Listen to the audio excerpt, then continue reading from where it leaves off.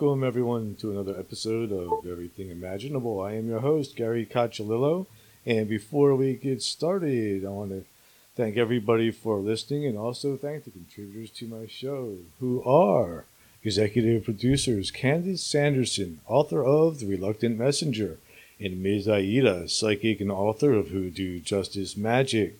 Binaural production engineer Damian Keller, author of Sounds Good, Sounds Great. Monthly co-host Jared Murphy, author of It's Not Aliens, It's Worse, It's Us. And monthly co-host Kat Baldwin, author of The Forgiveness Workshop. If you are interested in contributing to the show, go to my website, everythingimaginable2020.com, and you'll find everything you need there. Hopefully, because I've been having some issues with my website, and I need to find a web person. Anyway, our guest for today is Katie Hess, and she has written a book called Flower Evolution, and she also has a podcast too. Thanks for coming on. Hey Gary, it's my pleasure. Thanks for having me. No problem. So, do flowers talk to each other? Absolutely. And to us. Plant communication. How does it work? Is it chemical communication, telepathic communication? Is it through pollen? Is it through the insects? What's going on? Is it through the roots in the ground? Did it communicate? I mean, everything and all of the above. Everything that you said is a total valid assertion. The part that I'm the most interested in is the part that we can't see, that we just feel. Whether you call it telepathic or energetic. It's like, when you walk into a flower shop and you're drawn to a certain flower over the others, or when you know that you probably wouldn't give your mom a dozen long stem red roses, or you probably wouldn't give your lover white lilies. Like everything has a different sort of feeling, and we already speak that language. It's just being more in tune to it. I think of it as like floral Wi-Fi. Each flower has like an electrical frequency that it's emitting. Mm-hmm. And we're picking that up. We just kind of have forgotten that that's what we do innately. Now, is it okay to pick flowers and take them out of the ground? Or should we just leave them alone and enjoy them in their natural environment? There's a time and place for everything, right? I guess it depends on the person. I think if there's total abundance, go for it. And I always ask permission, before I pick, just because I'm that way. But also it's really nice to leave them and let them be and let them grow and let other people enjoy them. So I guess it depends on, which flower and how many are there and what's the situation. Yeah, see, I can't pick a flower because I'd feel like a murderer. That's why I don't even cut my grass. I get it. I mean, it's that like wild look, right? Like let nature be. Well, yeah. Plus, I just don't want to kill it, or hurt it. I don't want to create injury to something that is alive and conscious. And, and I believe that plants and flowers and everything is conscious. Do you? Yeah, 100%. I mean, people think I'm funny when I say like floral Wi-Fi, as something to kind of visualize the world we live in, but we all have cell phones and we don't really understand how those work. How do we send podcasts and videos and poetry and music across invisible waves through space that we can't see, So it's like we accept that technology, but then the fact that Mother Nature has the same thing for billions of years, maybe to some seems out there, but there are formidable studies showing that bees actually are attracted to flowers not based on color or scent. It's through the energetic frequencies that are being emitted that they feel in the little hairs on their legs. And there's a dynamic communication occurring. And then you might have seen it, the work of Cleve Baxter, the guy who was an expert in the lie detector machine in the CIA. Yeah. Have you seen any of his work? He was a funny guy. He got curious one night. He was this expert in the polygraph machine, and he taught, all the members of the CIA how to use it. And one night he got curious, like, what would happen if I hooked up my machine to my little office philodendron here? Mm-hmm. And that started this like whole series of wild experiments where he realized that actually plants were communicating, were super receptive, were psychic, knew our thoughts. He started out by saying like, I wonder what would happen if I just like lit this leaf on fire. And before he even had a chance to get out the matches, the plant was like, registering stress, just like you said. So after that point, he, it really shook him, and he, it just like led him down this whole path of seeing that, wow, plants could actually identify the murderer in the room, that they were so in tune to us that they could feel our stress, even if it was like hundreds of miles away. So, there is research out there showing this kind of communication. Like my first exposure to it was the book Secret Life of Plants. Yeah, his work was in there. Was it? I thought. Yeah. Okay. Yeah. So what got you into it? Oh gosh. Oh, just like being young and not knowing what the heck to do with my life, getting out of college, having had to wait. I was one of those little kids living in a small town in the middle of nowhere, Midwest, and like looking for my tribe, looking for my people. I had to like hunker down and endure until I got through university, and then was like, okay, now I'm here to do what I'm here to do, which is, I don't know, So I just, started searching and traveling and looking, and ended up running into this expert in flower remedies who was from Madrid, Spain. He just really opened my eyes, to the whole world of like nature, and how every plant was helping us in a different way, and how it could create this ripple effect. And, he said ultimately, if we could get 3% of the world's population working with these remedies, we would change the outcome of the future of the planet. And I just had that sense of like, God, I really want to like make an impact with my life, but I didn't know how. And, sometimes we feel really small in comparison to all the problems in the world. And so I was just really taken by that idea that, just a few of us could make a huge difference. So what kind of remedies like come from flowers and plants? Like, what are some of the most useful remedies out there? Where did they come from? Can ordinary people make them?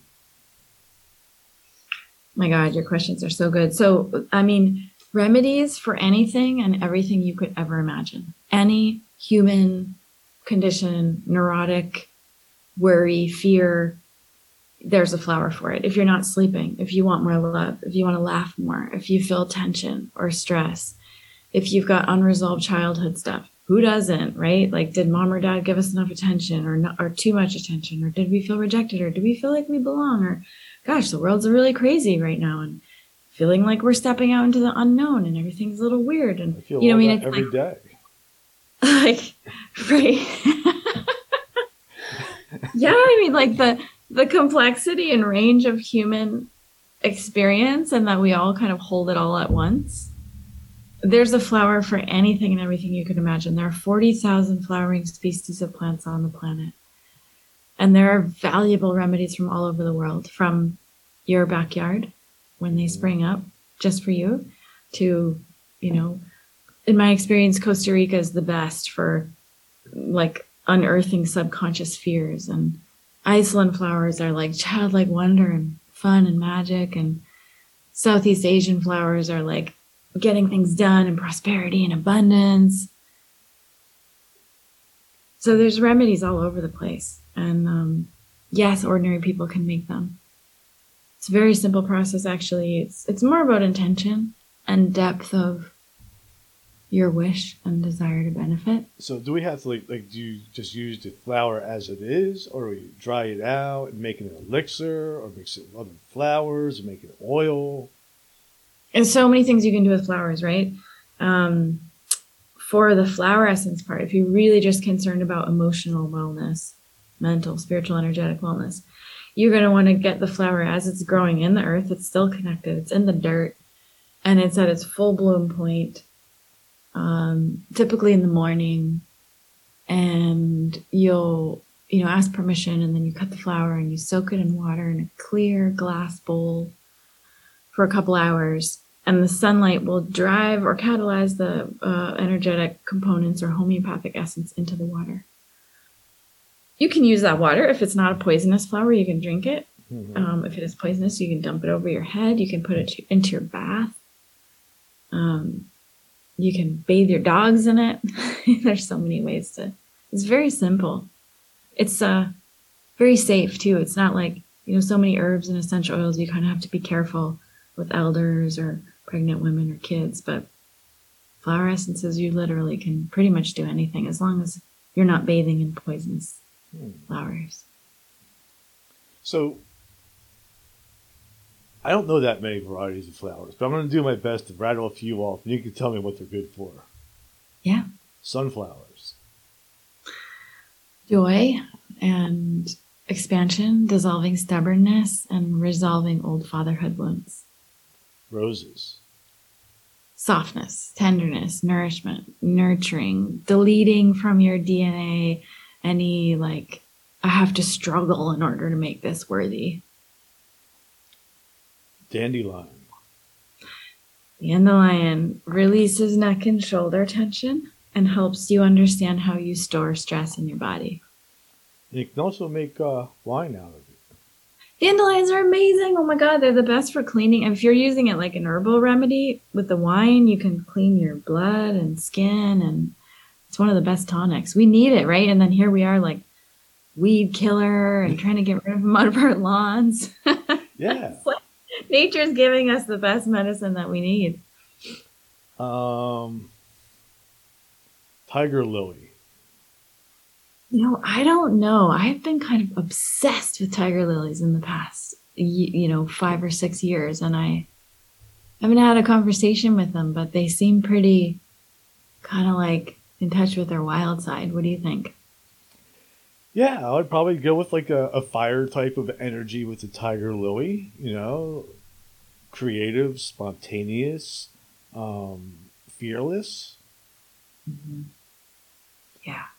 You have any growing where you are? I don't know what grows here. I just kind of moved here 3 months ago. So. Oh my gosh. And it's been winter. So, where did you move from? I was living in Alabama for the last 5 years. And now I live in New Jersey. Wow, that's a huge move. Well, I lived in New Jersey before. I moved from New Jersey to Alabama, back to New Jersey. Wow. What made you go back to New Jersey? A divorce. Mm-hmm. Wife took off.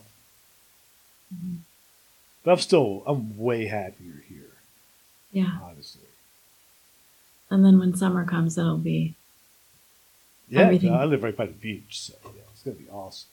Wow. So let me see. What other flowers do I know? Daffodil. I never really had a conversation with daffodil, but daffodil is pretty cheerful. It also kind of looks like a trumpet. It might be good for broadcasting your message. Let's see. Daffodil. Honeysuckle. Is that a flower? Honeysuckle's a flower. It's a lot of people's favorites. It's usually for helping people be in the present moment and dissolving nostalgia. Buttercup. Picking all the cheerful yellow ones. They make people happy. Well, I heard my mom used to think pick up a buttercup, and if it made your skin, you hold it next to you, and if it makes it yellow, it means you're in a good mood. Yeah. Yeah. What about lilacs? Do you have lilacs up there? Those are the things that the whole bunch of little flowers in a big bundle. Yeah. Yeah, it's for flexibility, and that would be a good one for you because it's when you're moving and changing, big transitions. It just helps you be open to new possibilities. And what are some good flowers that people could have in their home? I mean, honestly, anything they're attracted to. whether it's fresh, whether they got it at the flower shop or they picked it from their backyard or they grew it in their garden, or even just images of botanicals on the wall and wallpapers, so they have those like removable wallpapers or images. Like there have been so many studies that show that even just visual images are healing to us, that it already regulates our heartbeat. So I would say anything that you feel attracted to. In my 20 plus years of experience, what I know is that even if you don't know what that botanical is for, if you're drawn to it, your senses will always show you what you need the most in the moment. So you can always just trust whatever you feel drawn to, bring it in. It's not necessarily an indulgence. It's like it's medicine. I had a question, I just forgot about it. Anyway, oh, I know what it was. You're saying about like what it is we're attracted to, and that all these flowers have these different, like there's not like a bad flower. Is there any connection, do you think, between flowers and sacred geometry? Oh, I'm sure. I mean, I'm not a specialist in that, so I can't speak from an intelligent position. But I did have a teacher or mentor once who was saying things like there are certain geometric shapes that we absorb through the crown of our head from the sun. And those shapes are also absorbed into flowers. And flowers are like kind of little emitters of the sun's sacred geometry. And there is actually one flower, the crown flower. It's one of the milkweed, like a tropical milkweed species. And that particular flower helps us like better receive those sacred geometry shapes from the sun. More than that, I can't speak from an intelligent place, but I would say I wouldn't doubt that there's a huge connection.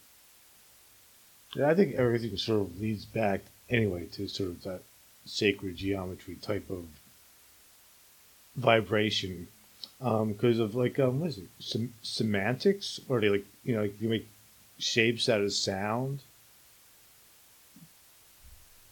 I wonder if you could do that with flowers. Oh yeah, and just because you can't hear their song doesn't mean they're not singing. Actually, there's a device out there, right? Have you seen that device that you can connect the plants and you can listen to the plant? Yeah, there's a guy who I just followed on Instagram. Taryn, I think is his name. And he's been hooking them up to mushrooms and fruits and flowers, and then listening to the music that the shifts in their bioelectrical energy makes. Is that what you've seen too? Yeah. I've tried to get the inventor on my show, but I haven't been successful. Yeah, it's pretty cool.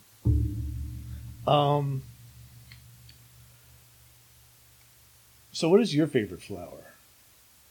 That's a hard question. I guess like all-time favorite, never get tired of it, is the night blooming jasmine.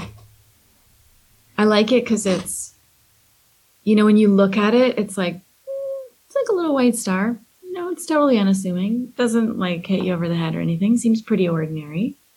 But then if you like walk by, it's just like totally arresting, enveloping, like, whoa, mind blowing, with fragrance. The smell of jasmine makes me horny. That is a side effect. Yep. So I'm not the only one. No, that's pretty common. Yeah, it's an aphrodisiac for sure. Another one that I love, Gary, is it's got a funny name. Frog lily. Have you ever seen a frog lily?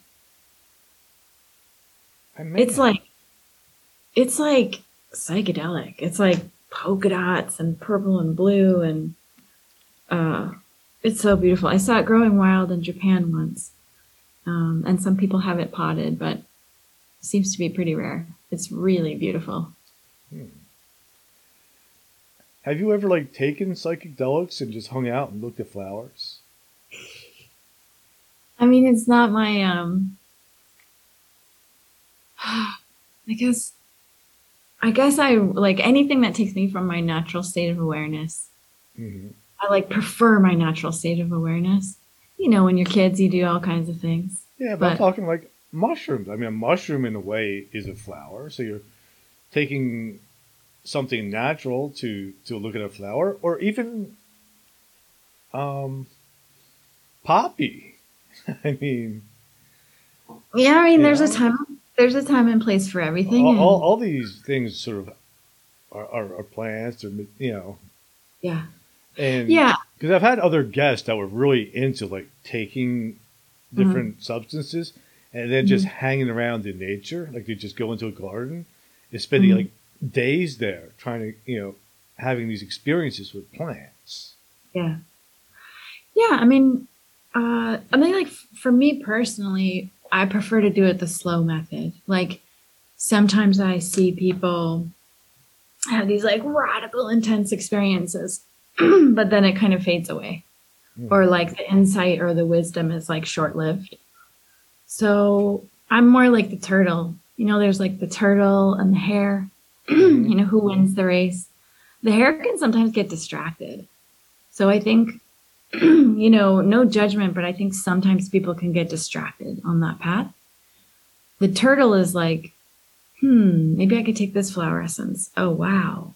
I like see something about myself that I didn't see before. And then maybe a month later, you're working with a different plant. Hmm. Oh, wow. But you're fully conscious, fully aware. There's no distraction. And so I guess from my perspective, it's like the turtle and the hare, you know? I go the turtle mode, Uh, but so somebody you might. think that way is like a shortcut, versus like meditation. Yeah, I think it's a shortcut and it's not really sustainable and it doesn't really last your whole life. Like I've never met anyone who became fully enlightened from taking psychedelics. Can a person come fully enlightened because of flowers?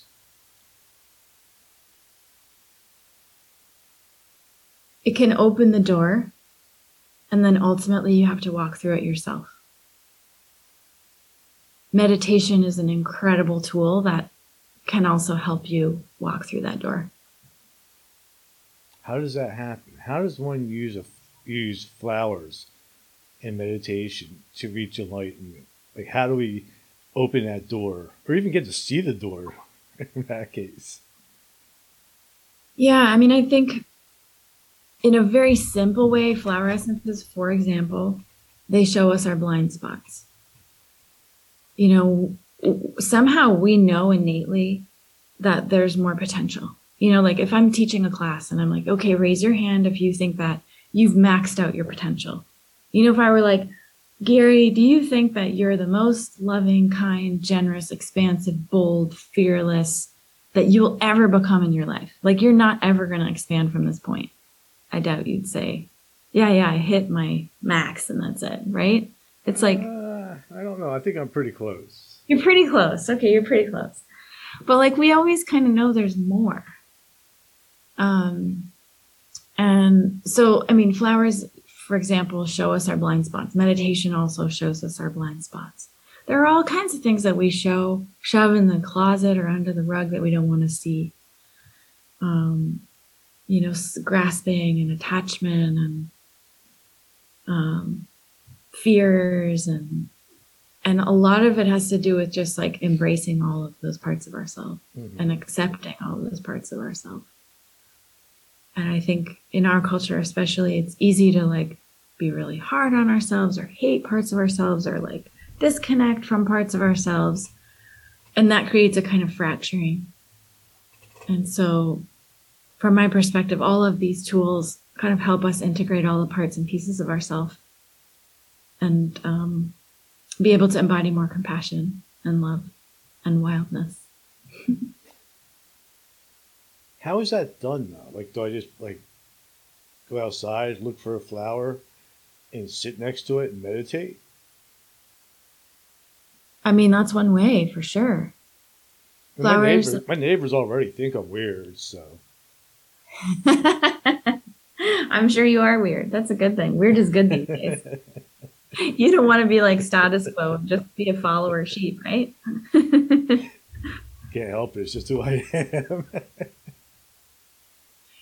Like putting your feet on the ground, sitting under a tree, being around plants, all of those things help elicit our natural state. And then add meditation to that, where you're being aware of your breath, aware of your thought patterns, aware of your emotional patterns. I believe that the real us is not our thinking mind. It's not our emotions. None of that is our true nature. And it's about finding that space in between the thoughts.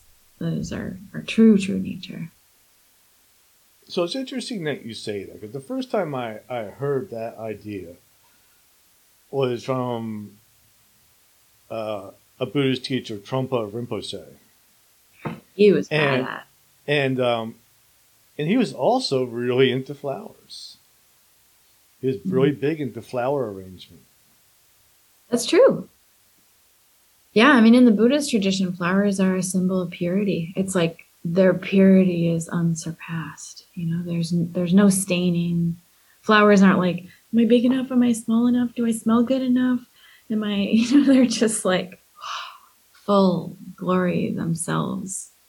If we could each, you know, be like flowers, I think we'd be okay. Yeah, Chogyam Trungpa was an incredible teacher. He has some great teachings.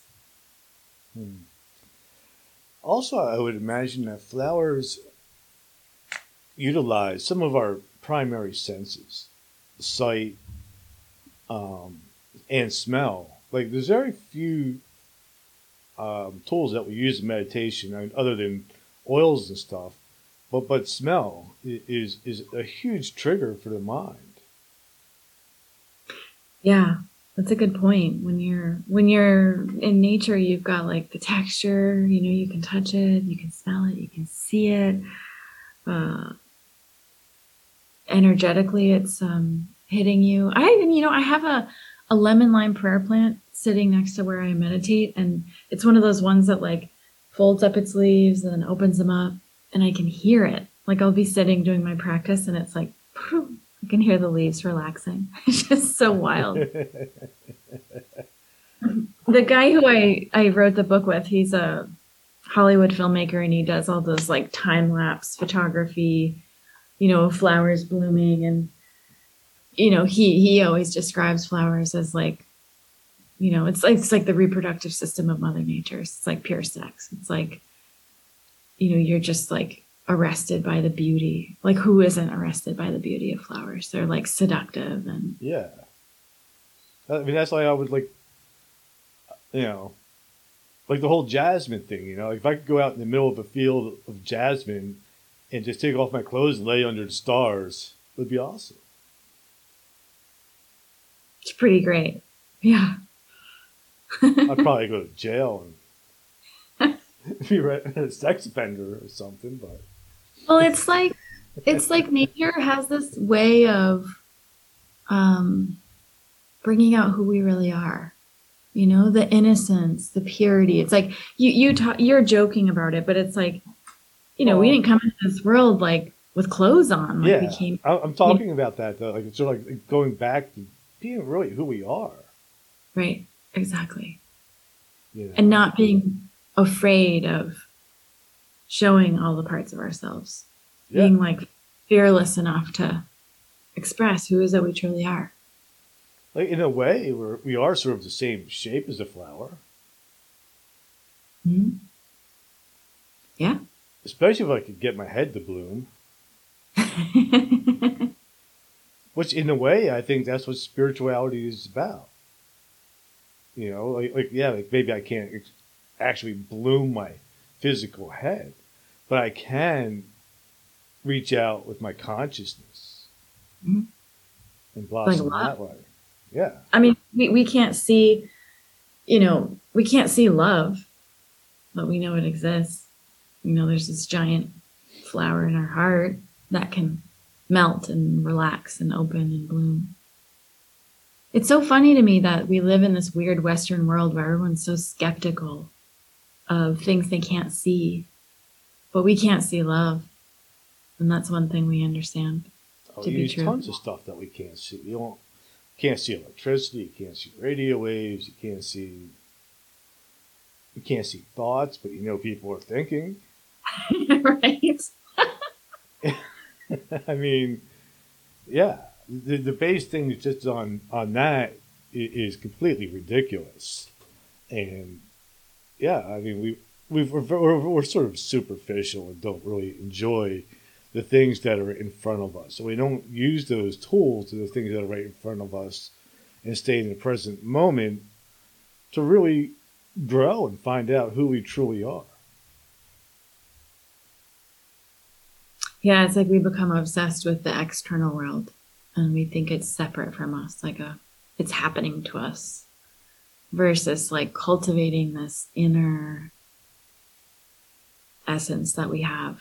And then ultimately recognizing that through that, we pretty much have the capacity as human beings to alter everything around us.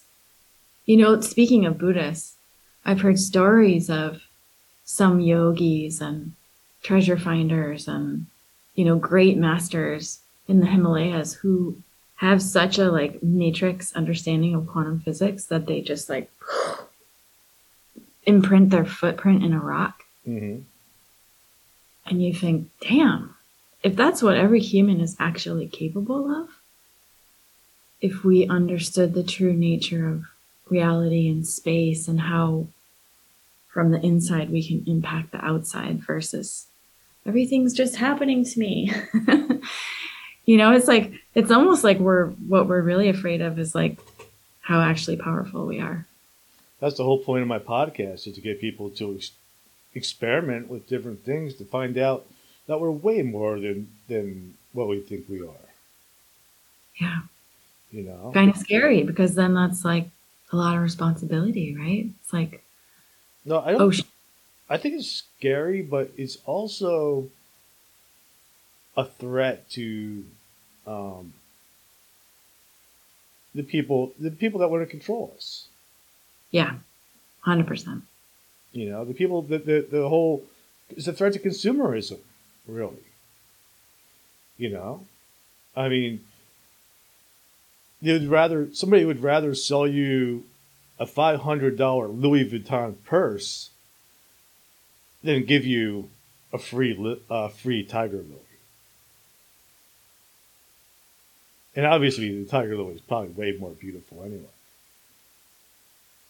And you know, there's some kind of magic about that because when we would do events in big cities, we would do these things called flower flash mobs. We did it in New York City a couple times, in Chicago, San Francisco. And we would do just exactly that, what you said. We would like get a ton of orchids and hand out orchids or hand out roses or, and, you know, and like to see people in Union Square, like they're just like trucking through with like a kind of mildly irritated look on their face. Literally, all you have to do is like, here, this is for you. I don't need anything in return. And when people get that you're not trying to sell them, you're not asking for anything in return, you literally just want to make their day by giving them a flower, it's kind of unreal what happens on their face. It's like something so small, but they just feel like, oh my God, like so special, like some exchange of love that happens. And just like pure raw humanity, you know, like when you're 5 years old and you're just like, hey, Gary, you want to be my friend? It's funny because I have a friend she would dress up sort of like this outrageous goddess costume with all these flowers and prints and stuff. And she would fill a basket full of flowers and drive to New York. And she would just walk around and hand out flowers in like Times Square or Tompkins Park or wherever. It's the best feeling. It really is. She would always do that. That's so awesome. Everybody thought she was crazy, but she absolutely loved it. Yeah. Yeah. If anyone listening, you know, try it. It is really fun. It's super fun. I mean, people might think you're strange, but I don't know. And I think maybe that's part of it too, is overcoming that judgment. You know, like, okay, I'm not going to worry about what these people are thinking about me. I'm going to put their happiness before that and try to make them happy anyway. Right. And there's this whole dynamic of giving and receiving. It's like, can I just give unconditionally? And then also, can I receive unconditionally? Like, here's this like stranger, I don't know, who's handing me this flower. Am I gonna like soften enough to open and just like receive it and be like, wow, thank you. You know, it's a funny exchange, the giving, receiving. What do you think about? I know like where the tradition came from for like doing flowers at funerals. It was originally to sort of hide the scent of death, you know. Um, I have a different philosophy. do you? I think, yeah, I mean, I think that flowers typically make their appearance in our culture when we are going through a big change. You know, like we fall in love, or we get sick, or we die, or we get married. It's like all those points in our life when flowers come in is when there is a huge change that we need assistance with. Interesting. I'd never thought of that.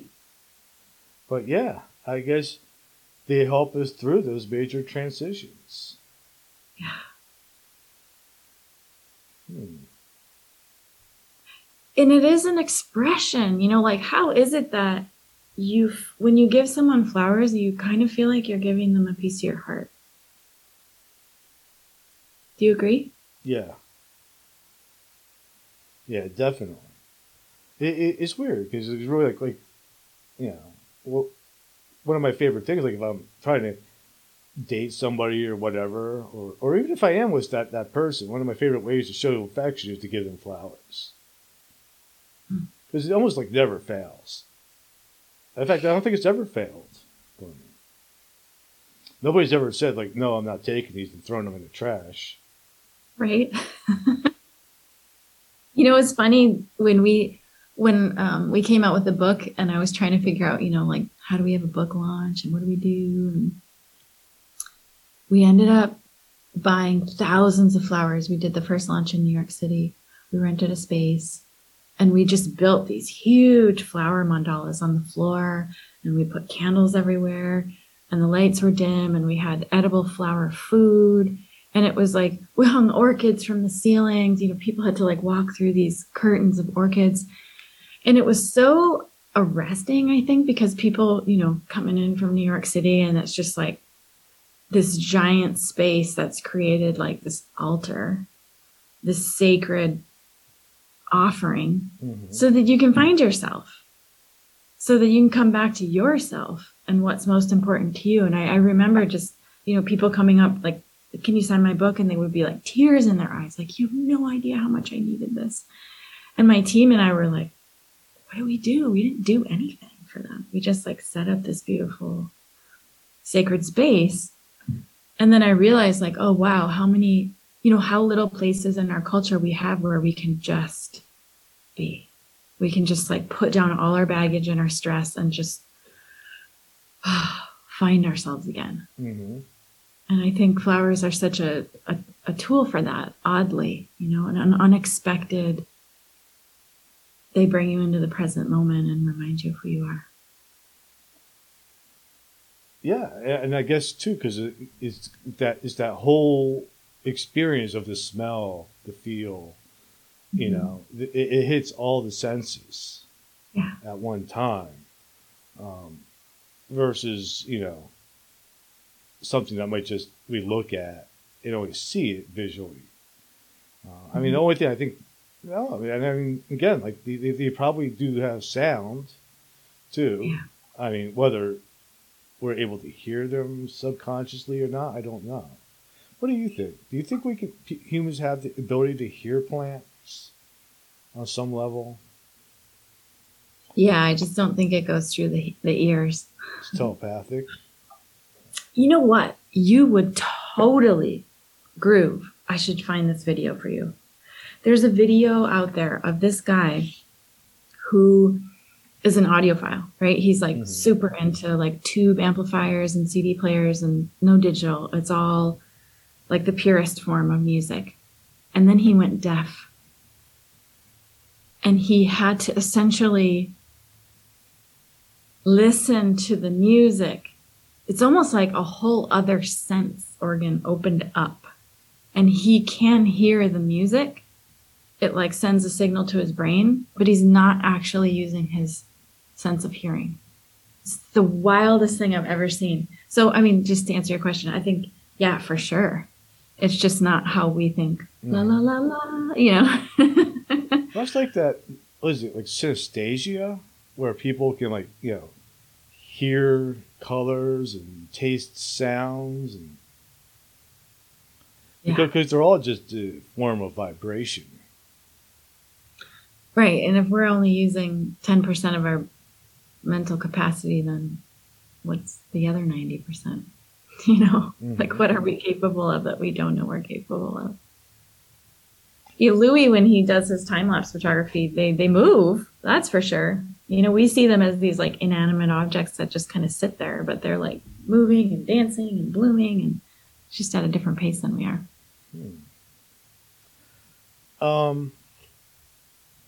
So what are some of the common ways that people can incorporate flowers into their lives,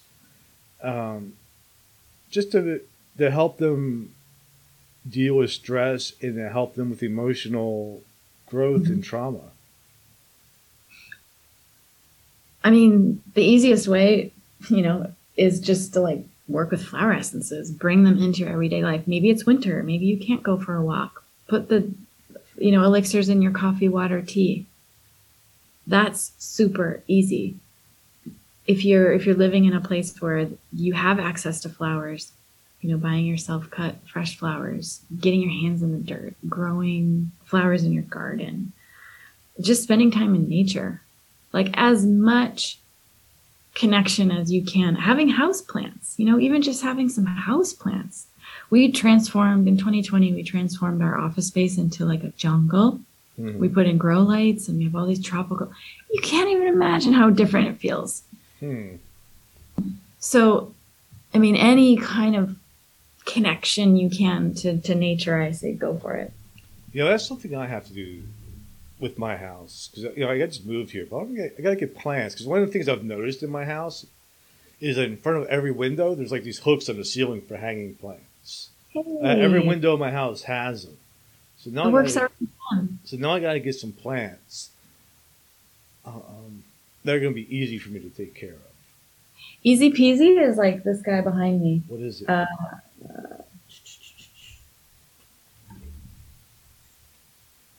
What are those called? One over here is a philodendron. This guy, what's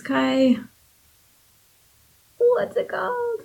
They get, you know, really long arms and you can kind of string them along your walls. Ivy? And no, I'll have to look it up.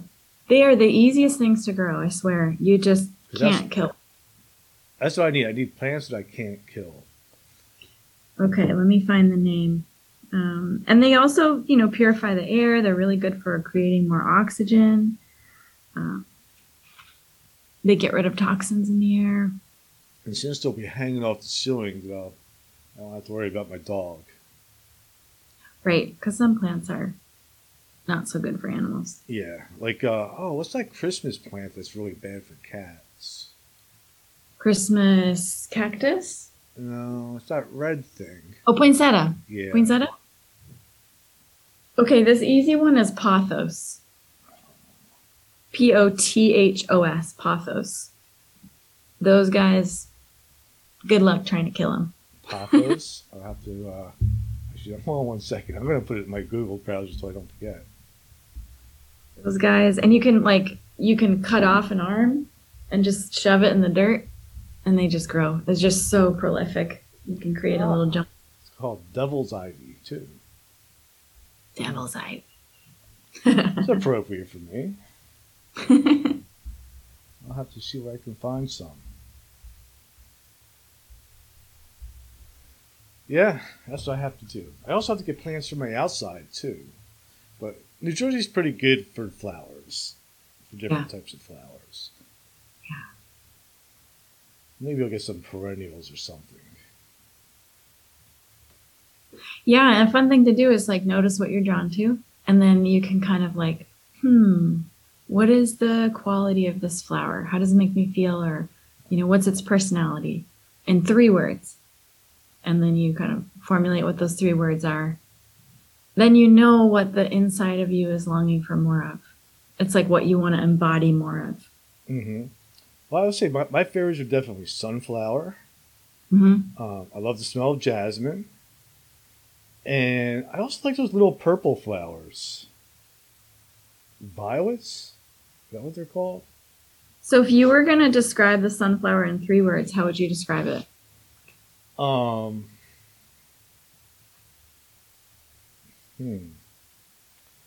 it's definitely like when I look at a sunflower, it's like it's reaching for the sun. You know, it's like so it's definitely sort of like reaching out for like enlightenment or something like that. It's definitely a happy type of flower, Mm-hmm. And it's nurturing too because it makes all those sunflower seeds. True. I love eating sunflower seeds. How would you describe jasmine in 3 words? I would say like dreamy, sexual, fantasy. How about the little purple ones? I would say there's a little bit like a royalty. They're kind of feminine and a little bit mysterious. So based on all of that, I would say if those are the ones you're drawn to right now, those are the elements of yourself that you're looking to like expand even more into and embody. This reaching for sun and enlightenment, happiness, nurturing, dreamy, sexual, fantasy, royalty, feminine. It could be your feminine side, but it could also be like working with women more, and mysteriousness. Does that sound like you or things that you're embodying more of these days? Probably, yeah. Yeah. Yeah, that's kind of who I am, for the most part. You know, I mean, there's like another side of me too, but that likes to, heavy metal and stage diving and stuff like that. But there's no flowers that do that, or if there are, I don't know what they are. I mean, maybe the tiger lily. Right. Tiger lily is definitely a rocker. or Venus flytrap. Does Venus flytrap count as a flower? They do have a flower, actually. It's for timing. It's like, grabbing it when it's the right timing. Like holding, building. Don't do it yet. Go now. Or maybe types of vines too. I guess we've kind of embraced that, because you just sort of take over and they're overwhelming. Bamboo, like you can't stop that stuff from growing. Mm-mm. Although I don't know if it's a flower, but it's a grass. But it helps us make the impossible possible. Like I know, where I grew up in Princeton, it's like everywhere. It's not even native to there. Like somebody planted it and it just took over. Yeah. Yeah, super prolific. I don't know if it's invasive, but it's pretty cool. You can make everything out of it. Yeah, bamboo dissolves that like, I can't do it feeling. I don't know if I'll be able to do it. It's just like, I can do it. Mm-hmm.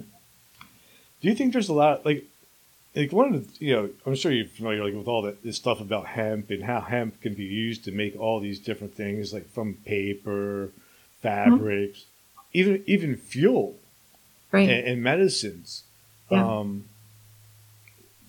What is your opinion on that? Do you think that we should be growing more hemp? I mean, I think there's a million uses for it. Why not?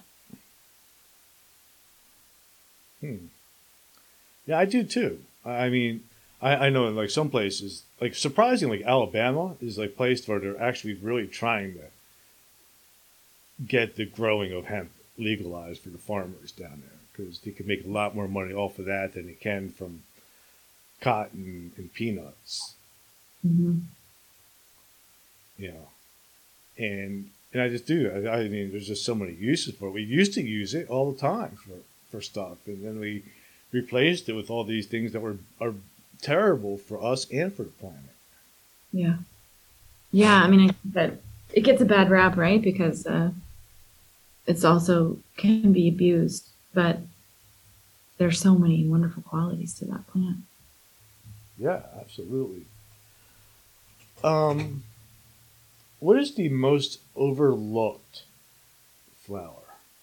The flower that sort of has all kinds of value to it, but nobody ever really recognizes it. Like the black sheep of the flower world. I'd say dandelion. Really? Yeah. I mean, just because there's tremendous health benefits and literally every American needs it in their diet. Like we have no bitter, in the East, in traditional Chinese medicine, they would say if you have all five tastes in your diet, you're going to live a really long life. Mm-hmm. And the one taste we really just don't have here, except for coffee, would be bitter. We don't eat bitter foods. We don't eat bitter gourd. We don't, bitter. And dandelion is a bitter. So it's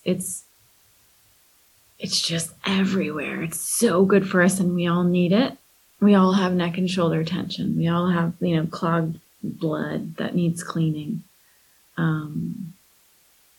But it is kind of under attack. My grandfather used to put dandelion in everything. He used to make dandelion wine, he made dandelion salads. You know, he was just pull them out of the ground and eat them. I mean, but he was a guy who never bought food from a store. He grew all his own food. That's so cool. Did he live a long life? I think he died at. Everybody in my family dies at 88. That's pretty long. Yeah, that's a good. He was a heavy smoker too when he was younger.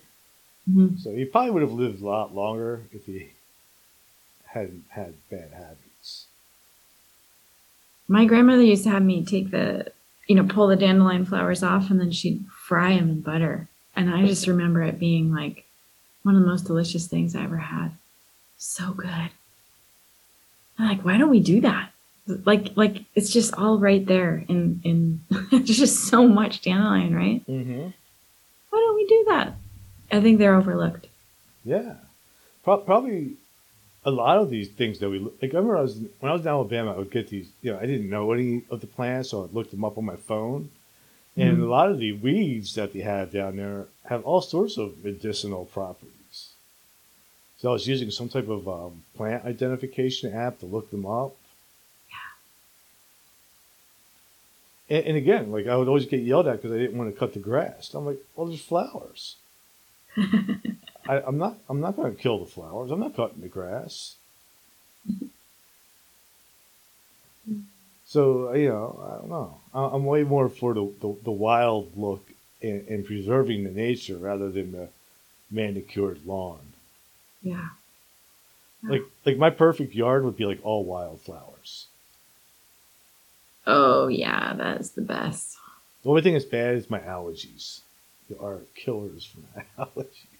Really? Yeah, I went to a wedding once that was in a field of wildflowers, and for like 2 days afterwards, I was jacked up. There's a plant for that too. There is? Yeah. Have you heard of nettles? Yeah. Like stinging nettles? If you drink that tea or you take it in capsules, that helps reduce the histamine effect. So I can do that for my summer allergies, my spring allergies, stuff like that. It's nettles. Yeah. Absolutely. I wonder if I can find it in the wild here. You could. You would just want to dry New Jersey? it. Yeah, probably. It's real prickery, so you just want to dry it and then grind it up. I'll have to look it up, see where I can get it. I would like to try to just get it naturally rather than buying it in the store. Mm-hmm. Sound like your grandfather.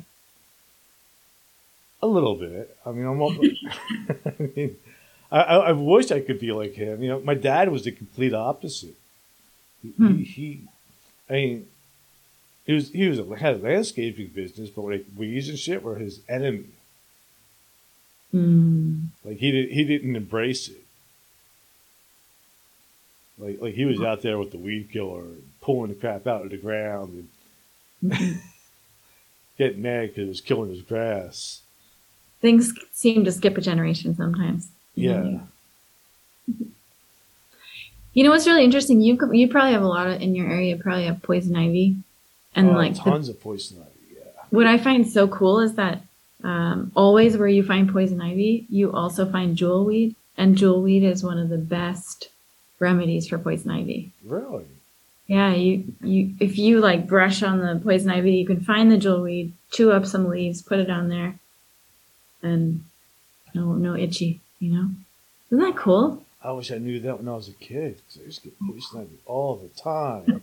and I'd always end up with it on parts of my body that you would never want it.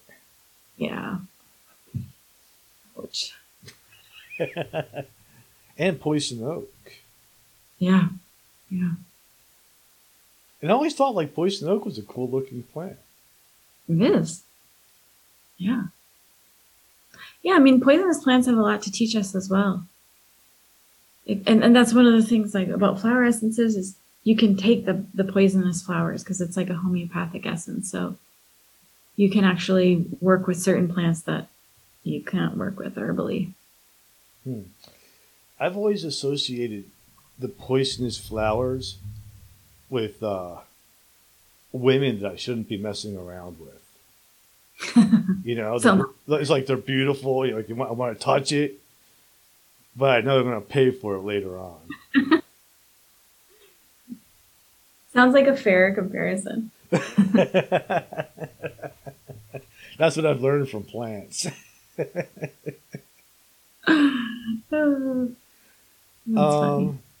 So before we wrap it up, well, actually, let's talk about your podcast a little bit. Because you have a podcast too, right? I do. It looks like funny. You put out, you know, I guess it's been a while since you put out an episode, hasn't it?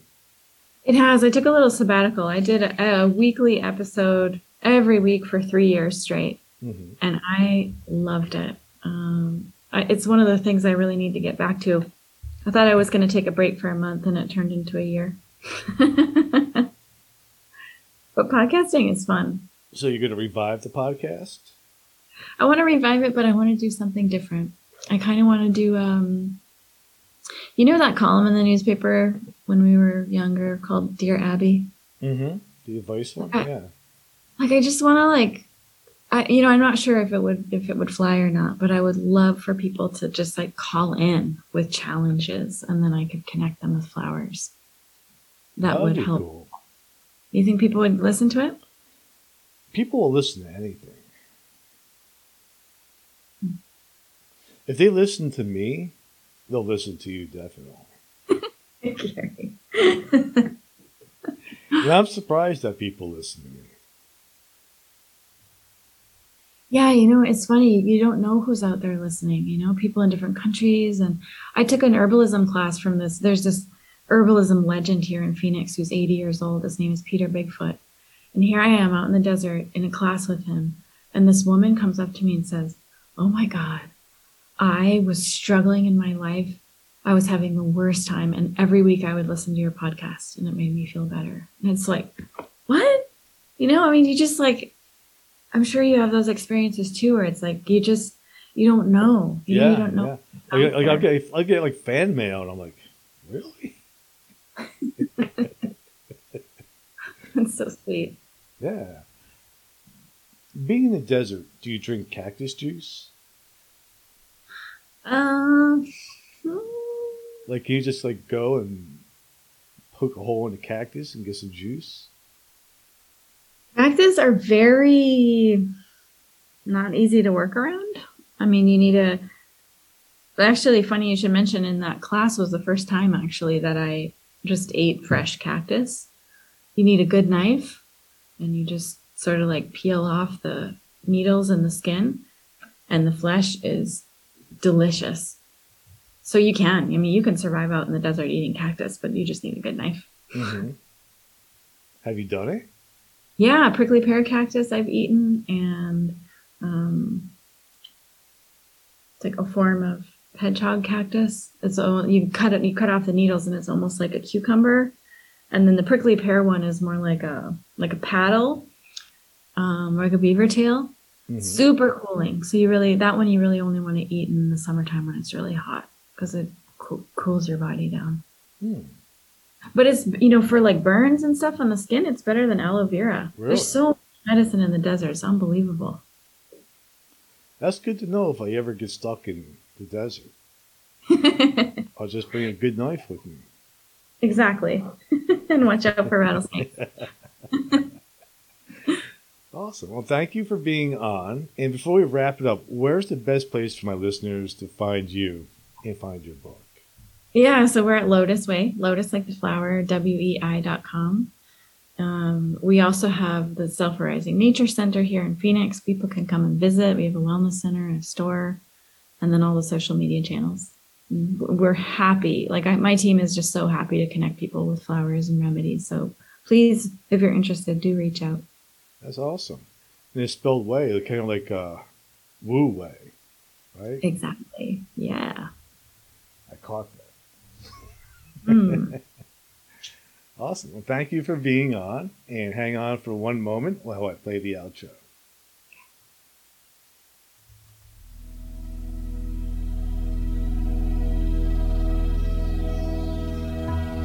Thank you for listening to Everything Imaginable. You can reach Gary at everythingimaginable2020.com or message him at everythingimaginable2020@gmail.com. He's also on Facebook, Twitter, Instagram, and LinkedIn. You can buy t-shirts, coffee mugs, and other merchandise to support the cost of producing this podcast. Click on the merchandise link at the top of this page, www.everythingimaginable2020.com. You can also buy his book, Enlightenment Guaranteed.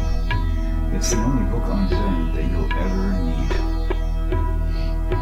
You can find it on Amazon, and it will change your life.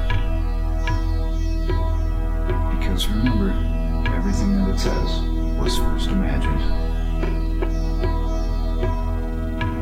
If you loved what you listened to today, don't forget to rate, review, subscribe, and share. Again, thank you for listening to Everything Imaginable with Gary Cochilio.